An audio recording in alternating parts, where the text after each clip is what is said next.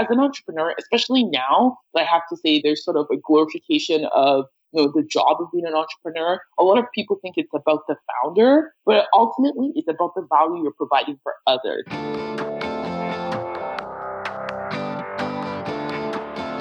Hey, my name is Felix Tiet. I'm the host of Shopify Masters, a weekly podcast powered by Shopify, the easiest way to sell online, in person, and anywhere in between.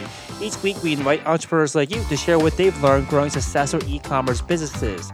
In this episode, you'll learn how to turn a blog into a business, why is a brand book important and what you should include inside your brand book, and what she did after losing an Instagram account of 100,000 followers. Today I'm joined by Tomi Belayi from Makeup for Melanin Girls, which is a direct-to-consumer beauty brand that leverages community feedback to develop cosmetics tailored to the multi-ethnic beauty consumers, and was started in 2017 and based out of Toronto, Ontario, Canada. Welcome, Tomi. Thank you, Felix. Happy to be on here. Yeah, excited to have you on. So I think your situation, I think, similar to a lot of people, or at least a stage that they've been in, which is that you started a blog and Instagram page before the business began. So tell us more about that. What was the blog and Instagram page about? Yeah, so the blog and the Instagram page actually started first. And what I was doing at the time was really just sharing content geared towards women with darker skin tones. So I was actually sharing makeup artists, different makeup artists around the world that were doing great work. And I was just promoting them, shouting them out, sharing their work.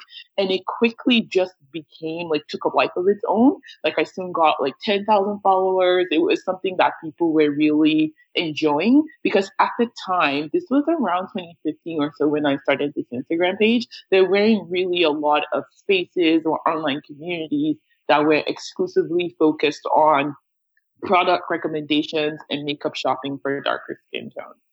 Got it. So you mentioned that you're sharing the content from other makeup artists. Did you have to create original content here, or was it reposting? What was the technique that you were doing to build up your Instagram page?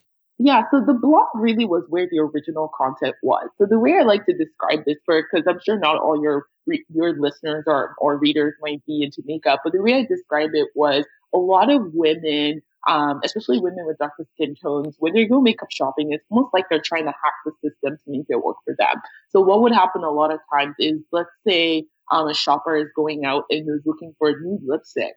So a nude lipstick color could actually something that's marketed as nude for everyone can actually look different on different skin tones. And what a lot of women were doing were saying, this color, let's just say color A, looks really, really good on your skin tone for a nude look. So there were a lot of these sort of exchanges going on the way friends would do. And I was trying to scale up that conversation. So the original content was on the blog where I would say, okay, if you have this type of skin, if you have oily skin, here are the best foundations for you. If you're oily and you have darker skin tone, if you have dry skin, here is the content for you. And then on the Instagram was just to shout people out that we're doing good work. So the same as someone that has a photography page that's shouting out photographers, similar idea, but just with makeup artists and specifically those that were doing makeup on darker skin toned women. I got it. So you're almost like a curator to some degree where you were finding out where the conversations were, who were the best content creators, who were the best makeup artists that were covering specific problems that your audience was trying to solve, and you were directing them and shouting them out and spotlighting these content creators. Yes, exactly. And in the beginning, the content creator stuff I was really doing for fun and selfishly because I was trying to find good makeup artists myself. But when I noticed a lot of people were enjoying the content, that's when I started the blog and doing original content. And that was really what got me, me to build my email list and get readers and that type of thing. Yeah.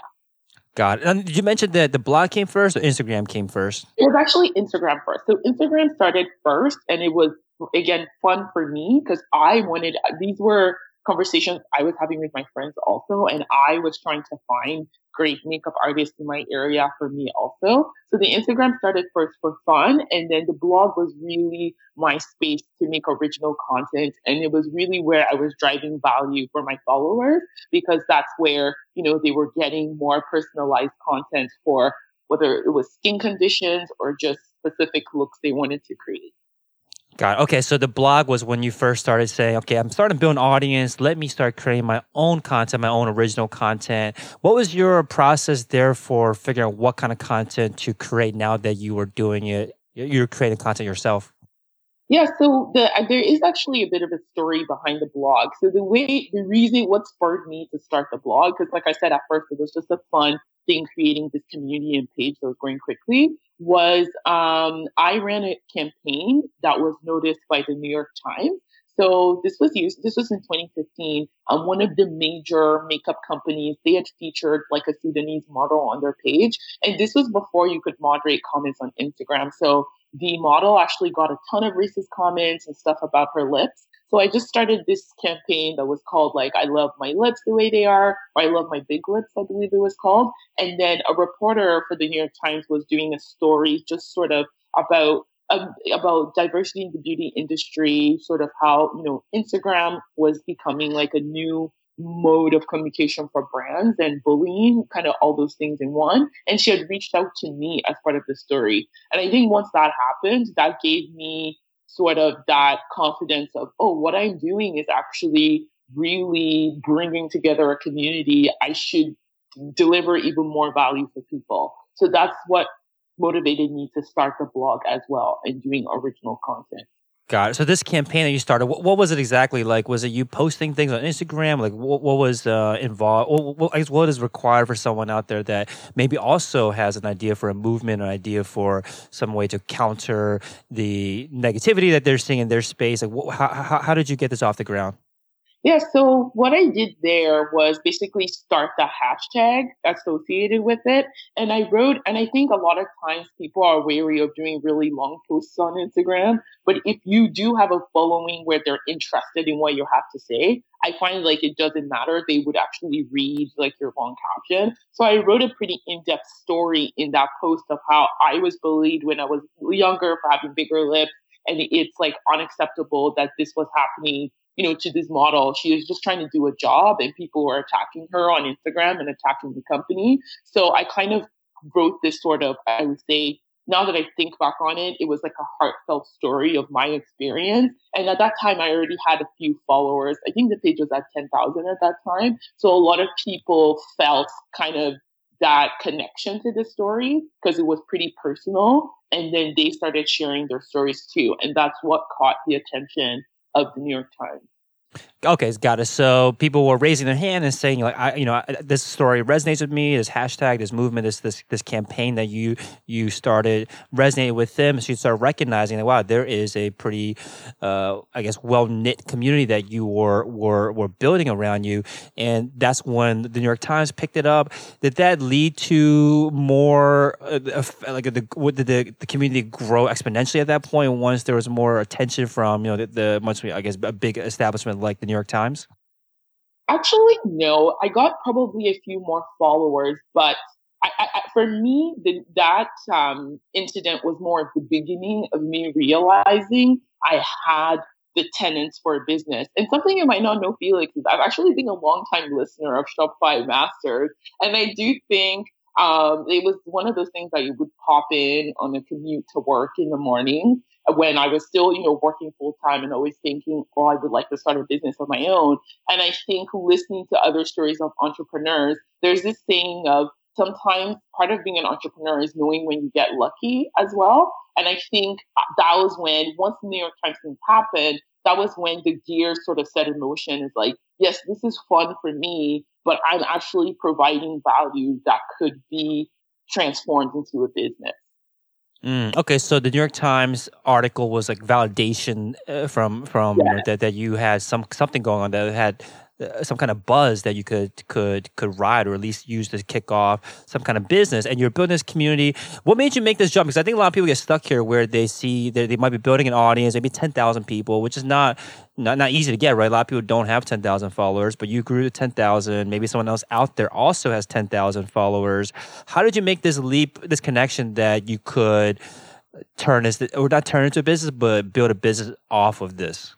So for me, it wasn't really just the buzz. For me, it validated the value. I think ultimately for any business, it's when, as an entrepreneur, especially now, I have to say there's sort of a glorification of, the job of being an entrepreneur. A lot of people think it's about the founder, but ultimately it's about the value you're providing for others. And what that New York, that we ended up getting a ton of articles after that. But for that first one, what it validated for me was the value of what I created, because I didn't know the value of it at the time. I just thought, hey, this is really cool. A lot of women connect to the stories I'm sharing. A lot of women have had similar experiences, but I didn't know the value of it, or that there would even be a way to attach a monetary value to it. So having this, the reporter do this in-depth story about diversity and beauty, that was when the value of what I was creating really stuck for me. That makes sense. Okay, so you saw that there was value in the community that you're building, the stories you're telling, that there was some kind of attraction that people were coming to you and the community that you were building. Now, how did you decide what kind of business to attach to this? What kind of products to launch? Because you could go anywhere, not necessarily anywhere, but you could have done a lot of different things. How did you figure out and narrow down what, the makeup essentially? Yeah, so that's a really good question, because my first thought was just to go to content marketing. Because at first, I had this community on Instagram, and this is great advice for other entrepreneurs out there, is ultimately you do have to own. I think it's the founder of Shopify that I got this from, Toby. He says, like, the only thing you own is sort of your website domain and your email list. Like, that's pretty much it. So at that time, I realized, I'm building this great thing on Instagram, but if the Instagram platform disappeared today, I don't even know how I would connect to this audience. So the very first thing I wanted to do was just to create a way where, the audience would be coming to visit me for my own original content. So my first initial thought was actually a blog, and the blog was going well. Like, the very first post, I believe I had 1,000 readers, which to me was just crazy. I was like, this many people want to read the recommendations I have and the things I have to share. So content marketing was definitely my first path that I went down on. I actually got a volunteer team of about 14 writers from the community, because so many people were excited about this and wanted to help. Like, our initial idea was sort of like be the BuzzFeed for makeup for darker skin tones, like have all these like stories, celebrity makeup tips, like all of those things. Content was actually my first play, if you will. Okay, makes sense. So you were focused on content marketing. So you started this blog. How were you driving the traffic from your Instagram, which is where your audience existed at that time, to your own content, your own platform on your own blog? Yeah. And at that time, I wasn't even thinking of it as content marketing. I thought the content marketing was going to be the business. I see what you're saying. Because brands were willing to pay. So a lot of brands, so coming back to the value conversation, a lot of brands, now we have large brands like Fenty Beauty, for example, that have really made diversity their focus. But in 2015, a lot of brands were just still trying to figure out how to better connect with this multi-ethnic audience that I have. So basically, I was already getting offers to advertise, like do sponsored posts. So in my mind, initially, the blog was going to be the business. So in terms of driving traffic from Instagram to the blog, a lot of what I was doing was sort of, I first started with the basic thing, like low hanging fruit, like giveaways, because I was getting free product too from brands and things like that to promote to my audience. So that was the first low hanging fruit. And the other side is I was just asking my audience what they wanted to see. So I knew a lot of people wanted product recommendations. Those were sort of the posts that were doing the best. So I was actually testing before writing a blog post. I would test it with my audience. Like, I would post sort of a snippet of it.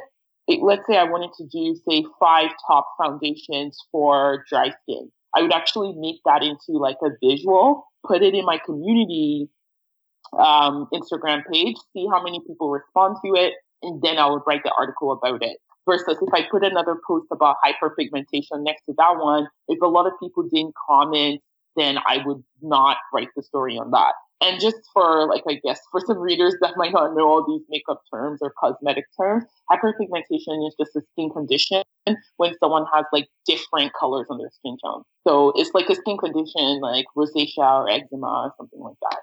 I got it. So you were testing the waters instead of just diving in and spending hours, maybe days or weeks creating the content. You first teased it out and see if people wanted to know more about it. You did this by creating some kind of teaser, some kind of image of something that you were going to create. And then were you kind of leading them towards giving you feedback on whether they wanted it or not? Or you just kind of threw it out there and then didn't kind of bias. Like, I guess how much were you asking for feedback versus just kind of tossing something up and seeing how they would respond? I think we were doing more toss up. And then by the time that was when it was just me. I was doing just toss up. And then I started to realize, like, okay, this is a lot of work. I need some help. I need experienced writers. So I actually reached out into the community and was able to enroll about 14 volunteer writers. And these were just women that were passionate about what we were doing and the mission of the blog at the time. And also there was opportunities to get free products because the business model was we were writing these sponsored posts at points for larger brands. So they would either pay us or give us products like PR, and then the writers would be able to get some of the products. So once I got some experienced writers in, we actually had more of like an editorial calendar and like kind of had a sense of listicles that would get people to leave more comments and things like that. So in the beginning, it was just me just tossing things up. But once I started getting writers on board, it was actually more of like a planned, scheduled calendar of content. Got it. Okay, so 14 writers. That's a pretty large team to manage. How did you? First of all, how did you? I guess not filter them out, but how did you interview them or figure out that they would be a good fit? And how did you manage a team of 14 writers? Well, I was working full time, so I did not manage them very well, which is part of why I ended up actually moving towards more e-commerce. So it was a mess. Needless to say, there were a lot of different opinions. The editor-in-chief was still me. If I could go back, I would have just, hired one of the girls that was really good and made her the editor-in-chief. So what ended up happening was I had a few writers that were really, really good and committed. And some of the others, because it was volunteer, like they weren't putting their stories on time. It was it was a lot to manage and a lot of people to manage as well. So we were putting out a lot of content, but there wasn't always clear direction for the team, which sort of led me, a few months in, I was making some money here and there. People were paying us, was putting out content. But I saw that kind of lack of direction, and I actually decided to just like kind of anyone that wasn't volunteering on a steady basis, just kind of let everyone go and redirect what I wanted to do. And which was how I ended up with actually creating products, because that's what a lot of our customers were asking for. But I was actually really, really scared of going that direction because I just felt, oh, I don't have the domain expertise. Like I'm just like a sales and marketing person. Who am I? But a lot of our readers were asking for that. Yeah, definitely a different skill set, right? You had to learn a bunch of different things, jumping from writing, creating content over to now creating like a physical product. So tell us about that. Like, what was the process you had to go through to start shifting from more of this content focus, like blog, like making money from ads and sponsors, now to selling your own product? Yeah, it took me about a year to make the transition because the thing with the content was already working. Like I was already getting a few contracts here or there, and I already had this team. So it was difficult for me to make that leap. But the customers really kept asking for it. Like at different, under different posts, they would leave comments about, when are you coming out with your own product? And those type of things. But I was really scared. It was really something that I didn't know where to start. I didn't know who I was supposed to talk to. But what really encouraged me to make the change was actually when my Instagram page, I don't even know what was going on. I think they were doing some kind of blitz. My account was compromised and my page got deleted. I think that was I actually cried that day, which was. I mean, how many followers did you have at that time? I had 100,000 at the time. Wow. And I that was what made me realize how much work. I think sometimes when you're passionate about something, I can be bad at actually counting up the hours I was spending on this. Because keep in mind, I was working full time the whole time while this is all going on. I was in a pretty demanding sales role, and it was like one of the top performers. So I was still trying to do well at work. So when the Instagram account went down, that was a rude awakening for me for sure, because I realized just how much time and effort I spent just trying to grow this community, provide value to people. And at that time, I wasn't even really looking at my revenue numbers. It was just about like, let me move this thing forward. So once the account went down, that's when I was like really focused on building a brand, because I was like, I need to build the community as a standalone of itself. Like I need a brand that has an identity and not just something that's dependent on, a social media platform to exist. So that was a really good awakening. It was pretty like I actually cried that day. The way I got it back was also ridiculous. Like I legit was just searching, because when they would email me, like the customer reps would sort of have their names on there. So I would go on LinkedIn, like try and see who I could talk to, try and explain to them I was a real person and I had this community and I wasn't a spam account. And eventually I got it back. So once I got it back, I feel like my engine was just raring to go. And I was like, I've got to do this. I have to not be scared. I have to build a brand. Now, when you talk about building a brand, especially beyond the social media platform, because I think a lot of people think that they can have a business that's sustained off of just like their Instagram following, but you're talking about building a brand beyond that. When someone out there wants to invest, I guess wants to do something similar and build a brand outside of just their social media following, where did you find you need to invest your time differently? So one of the things I did was like at that time I just had this blog and I had the Instagram, but there was no dedicated product website. Like there was no clear identity of this is the brand and this is what I'm doing. So that was sort of the first step, was sort of building, like in terms of the marketing material. The first thing I actually did was build a brand book of, this brand I'm about to build. What I think a lot of people, especially when you see a founder that's like, they're generating revenue, everything looks glitz and glam, and they're talking about their story. Like the boring part of doing a business plan, writing a brand book, like those are critical, because how can you go on a journey and you don't have a GPS? Like you kind of need direction. Can you say more about this? Like what is a brand book and what needs to be inside of it? So for the brand book, I wouldn't even say I didn't have any prior experience before building it. I actually just went online on Google and looked at like brand case strategies for Lululemon and Nike. And I actually came across Pinterest. Pinterest.com, they have actually their brand guidelines and branding guidelines on their website. And that was like some of my first steps. I tried to look at some other, brands online, whatever files I could find. And what was in there for me were literally my brand colors, my brand story, my brand vision, our brand feel, like if you could build. I also put in there our buyer persona of who my buyers were, because just kind of different fictional characters.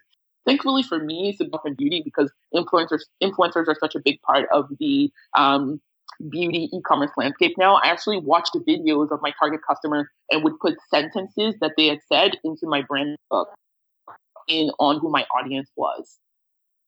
Wow. Okay. So the brand book, is this something that has changed over time since you started back in 2017, or is it supposed to be like concrete that you don't really veer away from?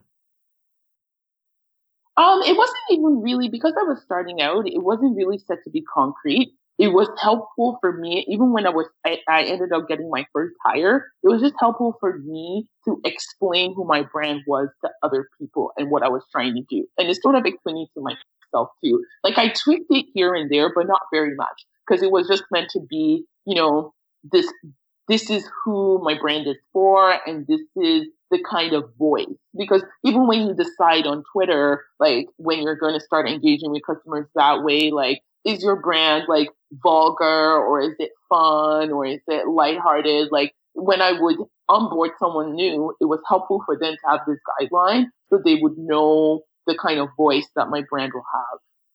Got it. Now, when you talked about the buyer persona, you mentioned that you're writing down or copying down sentences that people in the space were saying.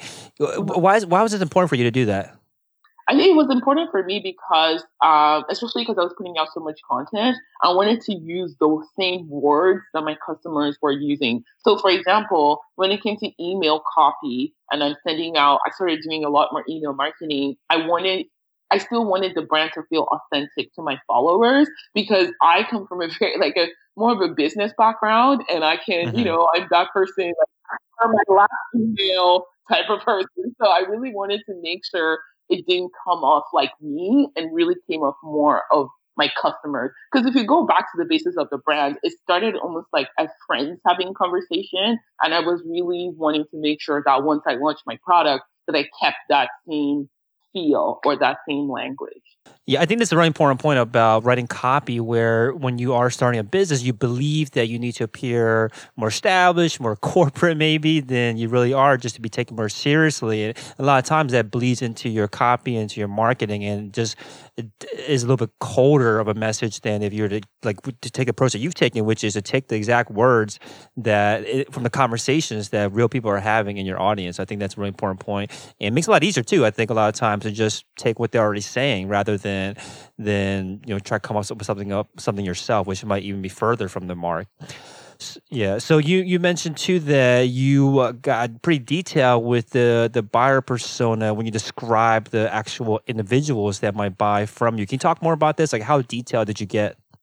I kind of did just different fictional characters. The only detail was in terms of language, like what kind of aspirations did my buyer personas have, and I had two or three just to sort of give me an idea again on who I was going to be focused on. And to be honest, it just helped us simplify decision making. Because really, as an entrepreneur, like more than 50% of what you're doing is just making decisions. And everything is so new, especially for me, I was dealing in a new industry. So I needed to be able to, so let me try and make this more concrete for listeners. So later on in my business, like I got an opportunity to do like a pop-up shop with a pretty renowned magazine establishment. And in order to make that decision, I kind of just looked back at my brand book and my product, like buyer personas, and I was like, you know what, this is a very cool opportunity, but my audience is not going to be there. So that's ultimately what's helpful for. It wasn't like, oh, it fundamentally changed my business. It just really helped me with making better decisions because every day is just like an onslaught of emails and opportunities. And how do you decide which one to pick? It's a lot easier when you kind of have some kind of brand guideline or slash business plan to point you in the right direction. It just helped me to eliminate some of the noise as well. I like that about how these guidelines helped you make decisions, and you believe that as an entrepreneur, that is like the majority, or at least the most important part of your job, is to make these decisions. And things like decision fatigue are real, right? If every day you have to keep on Uh, making new decisions every time, rather than just referring back to what have you done in the past? Has it worked? Has it not worked? Is this in line with stuff that you've done in the past? Yes or no? I think that makes it a lot easier to just kind of to not waste your time and energy on things that don't actually matter. So I think that's important reason why things like the brand book and business plan come into play. So now you mentioned that you built the brand book first, that you wrote down your vision, you kind of just laid out the plan for how you wanted this business to go. What was next? so the next thing was to actually source the product. So that was very, very tricky for me. So in the beauty world, typically we operate by, I mean, I think this is even across industries. I shouldn't say beauty. MOQs are something like whether you're ordering from Alibaba or you're ordering from like a local manufacturer or lab, or whether you're doing apparel or beauty, like minimum order quantities are pretty standard. So in the beauty industry specifically, you hear the numbers that are typically quoted are about 5,000. So I was hitting that roadblock at a lot of labs that I would talk to because they would just be like, listen, it's 5,000 minimum order quantities. Because a lot of the labs will have to sort of make their own profit as well, right? And they've bought all this machinery and equipment. So they're not just going to do a lot of samples. A lot of them weren't willing to do that. So I first started online, reaching out to people. LinkedIn, I love LinkedIn so much. I feel like people That's underestimate. your sales and marketing background. Yeah, that sales and marketing background kind of kicked in because then I would just find people at the companies, try and message them directly. Obviously I got a lot of like ghosting, people not responding to me or being like, who's this small business owner bugging me? So where I got actually my most leads So on via LinkedIn, someone was like, "Hey, like you're a fellow Canadian because I'm based out in Toronto, and like I know someone that knows someone. I can help you get a lower minimum order quantity." So that was great. But I also was pointed into the right direction for trade shows. So in the beauty industry, there are a couple major trade shows that happen across North America and internationally, and that's sort of where all the manufacturers are and are based. So I was able to just kind of cold pitching people, cold emailing people. I was able to get some leads, but in the beginning it was quite tough because if you don't have 5,000 minimum order quantity, the deposit for that ready to go, a lot of labs are not interested in, talking to you.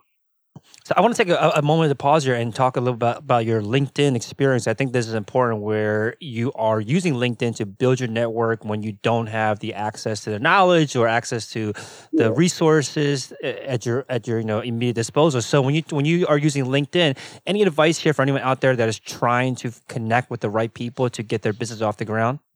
That's a very good question because I think it's almost becoming innate to me. I haven't sat down to think of the basic steps. But what I would do, say, if I went to Google and found a company that was in the right wheelhouse for what I wanted to do, I would just try to go. A lot of times you can search for the titles within the company because a lot of companies will have their LinkedIn page up. So I would essentially search for individuals with the titles I was looking for, maybe buying. Like I would look for a procurement manager, the buying manager, that kind of thing, partnerships lead, and then I'll search for those titles within the company. And once I find the person, I would connect, but I'll add a note to that connection, like maybe make a little blurb. Depending on how much the person has built their personal brand, if I found them on a podcast or anything else, or find even activities they've liked that are similar to mine, I'll try and just make a quick comment like, hey, notice that, you also are a fan of indie brands in Toronto. I'm Tommy, I'm doing X. Can you help with XYZ? Here's my email. We'll talk further. So I'll send out to a bunch of people.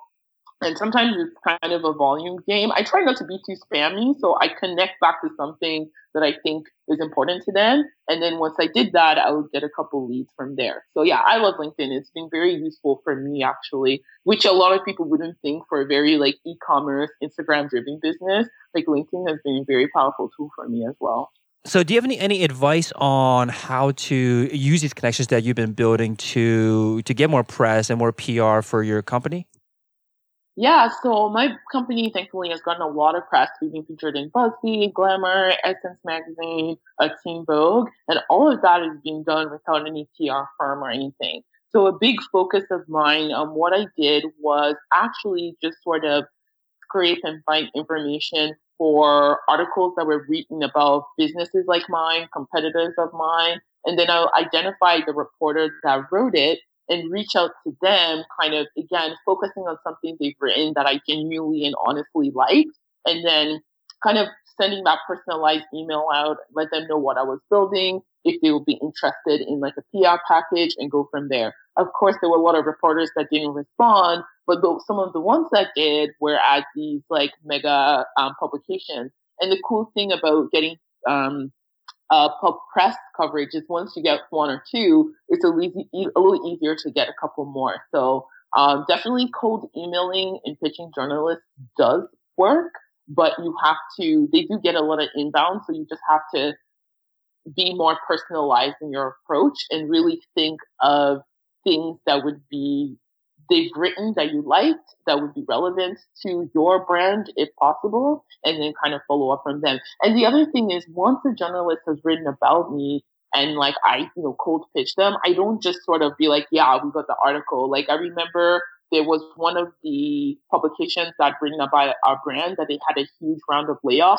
I made sure to still follow up with the journalists I knew there to make sure they were okay. It's again, just trying to like create that personalized contact because they might, if they have another article coming up, they might remember you and put you in that as well.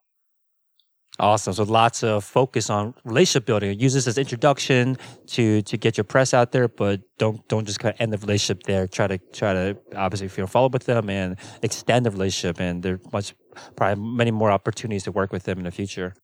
Yeah. I would say like there's a lot of wins you can have with with small businesses and e-commerce with like one-time things, but really some of the great outcomes come from building or trying to build long-term relationships. Mm-hmm.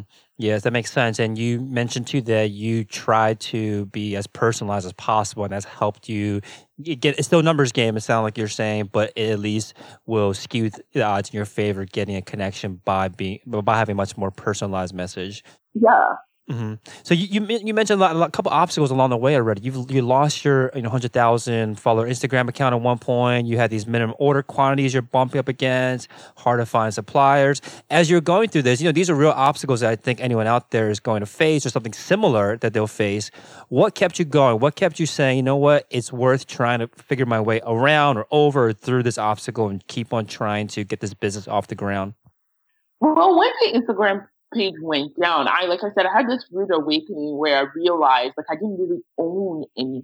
Like, yes, I had the blog, I had some email addresses, but what was the visual representation of this community that I spent hours, lots of long hours after work trying to build, trying to curate? So that was already a motivation factor for me of I wanted to build something long lasting. So kind of building that was already like a big motivational factor after it went down. And then the other piece of it, like what was motivating me, was also just the mission of a lot of people, like all these women that I didn't know, they would send all of these beautiful, kind messages of how the page was, made them feel beautiful, or their daughter who was like 10 years old, 11, is like you on the page and it was helping her with like bullying at school. Like those messages were a really huge reason why I was trying to make this happen, because people were sharing with me pretty detailed messages about something that I thought was simple, was sort of adding a bright day or adding value to their life. Hey, real quick, if you're enjoying the show, please leave us a review on iTunes and let us know what you think or what you'd like to hear more of. Now, let's get back to the interview. That makes total sense. Now, you were looking for manufacturers this time. How did you end up finding the right partner to partner up with to create the products?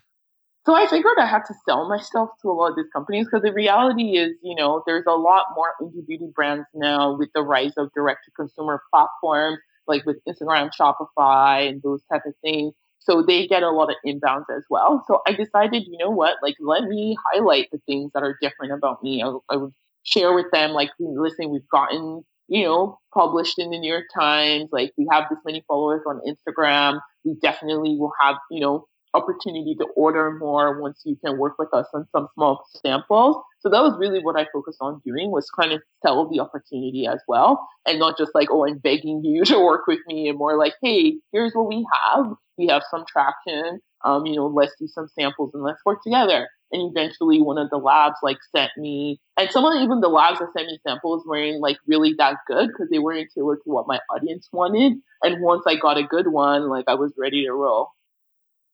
How long did this take to finalize the product ready for sale? It took about 5 months. Because what I was able to do, so in our industry, you can have like a stock option, which is sort of off the shelf development from a lab, or a custom formulation. I didn't quite have enough. So custom formulation lead time can be a year plus. So I went with a stock formulation, but they were able to tweak it slightly, which was like the perfect medium for me, because I just was ready. I wanted to launch quickly. So that was the best option, and it worked out really well. Got it. Did you have to do any testing, or how did you determine during those 5 months that, okay, we have the right product now for sale?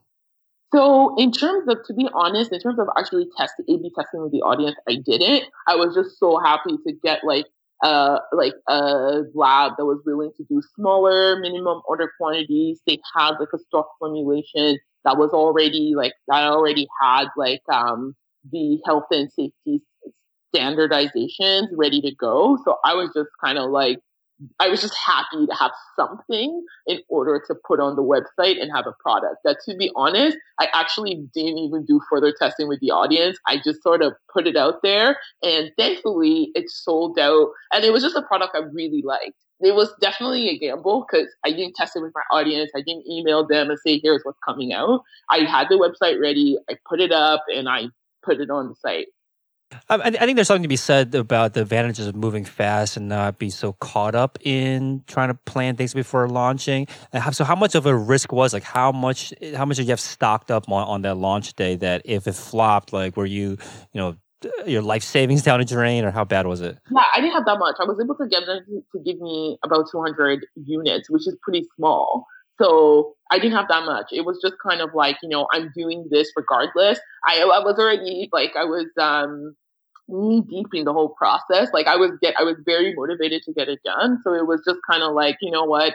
Honestly, I didn't even think about the possibility of it not working, to be quite honest. So there is something to be said for the blind optimism I went in with that, because I wasn't even thinking of it failing. I was just thinking, we've got the product now, we've got our new website, like this is going out there, come hell or high water. I was just ready to share with everyone. God, okay, talk to us about this. How did you launch to your community? What was that launch plan like? So the good news is, plan seems like a very structured word for what it was. The good news was so it coincided with when I confirmed I was getting the Instagram page back. So, I mean, I have other social media channels like Twitter and our email we were using, and customers had been, I would say blog readers at the time, had been reaching out being like, what happened to the page, like content, all of that stuff.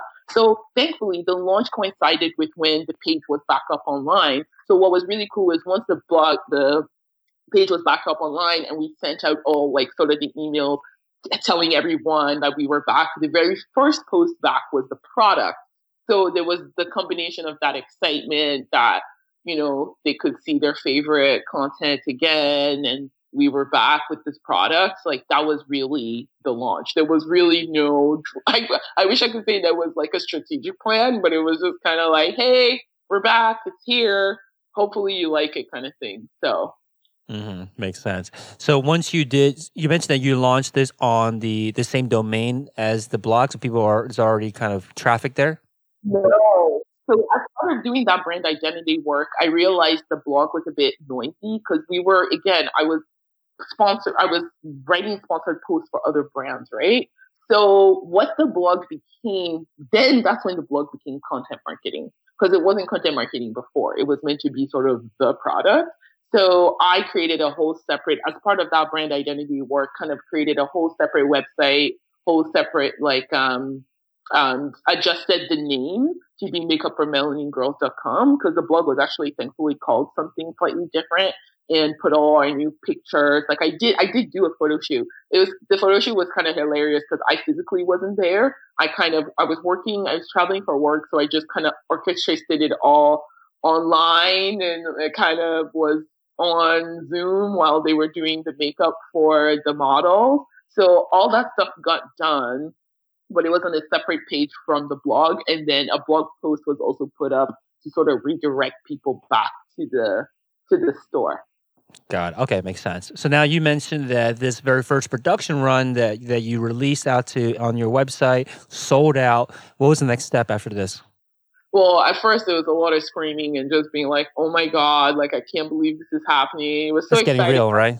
That Shopify cha-ching, I was just like, holy, I don't know if I can swear on here, but I was just like, oh my gosh, this is really cool. That was the beginning of just getting really excited for everything. So the next step was really me being like, okay, I've got this. I've got something special here. People want to buy it. So first step was to order more because I didn't have very many. And then I started going all in on the influencer marketing side. So sending it to people that matched sort of our brand identity. This was all free at the time. I wasn't even doing any paid ones. And that went really well. We had one, there was a little bit of luck there. And again, just identifying those alignments because we had been promoting her on our, content marketing side before the product came out. So that by the time we reached out to her, this was an influencer that had 1 million on YouTube. By the time we reached out to her, it felt very organic because it was oh yeah, we had done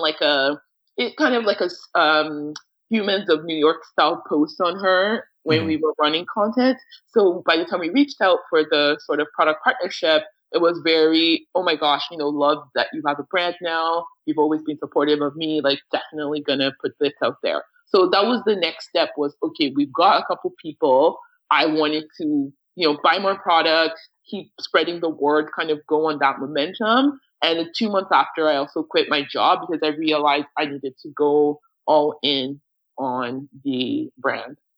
Got it. So the initial influencers that you worked with were already people that you knew personally or already collaborated with or just knew just from being I in would the say I community? know them personally for sure, but we had already been doing so what I like to Hmm. tell a lot of people is, let's say, and I think it goes across, even if the influencer is more of like a professional influencer or like a business, not necessarily even just for like the e-commerce space. A lot of people like to talk about themselves. A lot of people like to be celebrated, right? So we did a lot of content. Just, okay, let's say we said like top influencers to watch, top 10 influencers to watch. We would do that listicle, and we would share the post with every single influencer that was listed on there. And I think it made people feel good, right? A lot of people put a lot of heart. People don't always see it, but some of these influencers put a lot of time and effort into creating content, and them getting a shout out that is basically just, free. It makes people feel kind of valued. So I didn't know them personally, but we had written several articles about them. So we basically repurposed those, sort of sent them out like, hey, we wrote this article about you, and guess what? We have a product now. So that was more what it was. I didn't know them personally. All, I would say, professional business contact. Yeah, that's awesome that you're basically already coming into this discussion when it comes with this influencer already having deliver value to them by creating these articles, creating content about them, celebrating them, like you mentioned. Now, when you are working with an influencer nowadays, now that you have more experience with this, like what is an ideal arrangement with an influencer? So now we definitely send out contracts.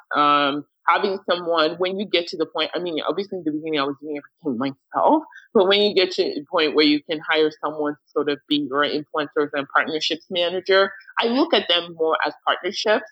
And now, in the beginning, it was very short term focused. Like, I just wanted to get the word out there, get, more traffic to the website. Now, versus just thinking of, oh, the size, how many followers they have. Like, I just try to think of a good content creator that is putting out good content that is interested in a longer term partnership with us. And long term partnership in my particular situation would be like, oh, a product collaboration. So we ended up doing a nude lipstick product collaboration, for example, with a YouTuber, and that went really well because it was meant, it was actually, she actually gave insight on the colors we were using. It wasn't just kind of like, oh, we slapped her name on something. So that's kind of more of what we do now. It's not so much, okay, influencer, how many people follow you. It's like, do you create good content that aligns with our brand mission?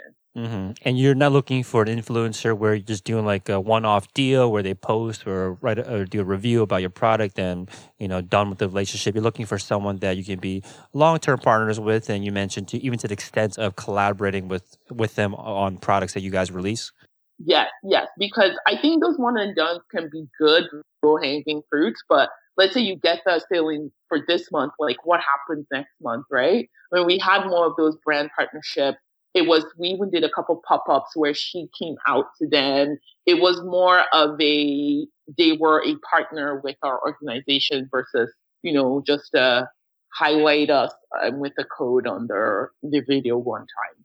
Also makes it seem like there's at least more of like a steady flow or a more manageable flow of like a marketing channel if you have these established partnerships, Yeah. whether rather than having to start up a new relationship each time. That makes sense. So I want to talk a little bit about the website. So makeupformelaningirls.com.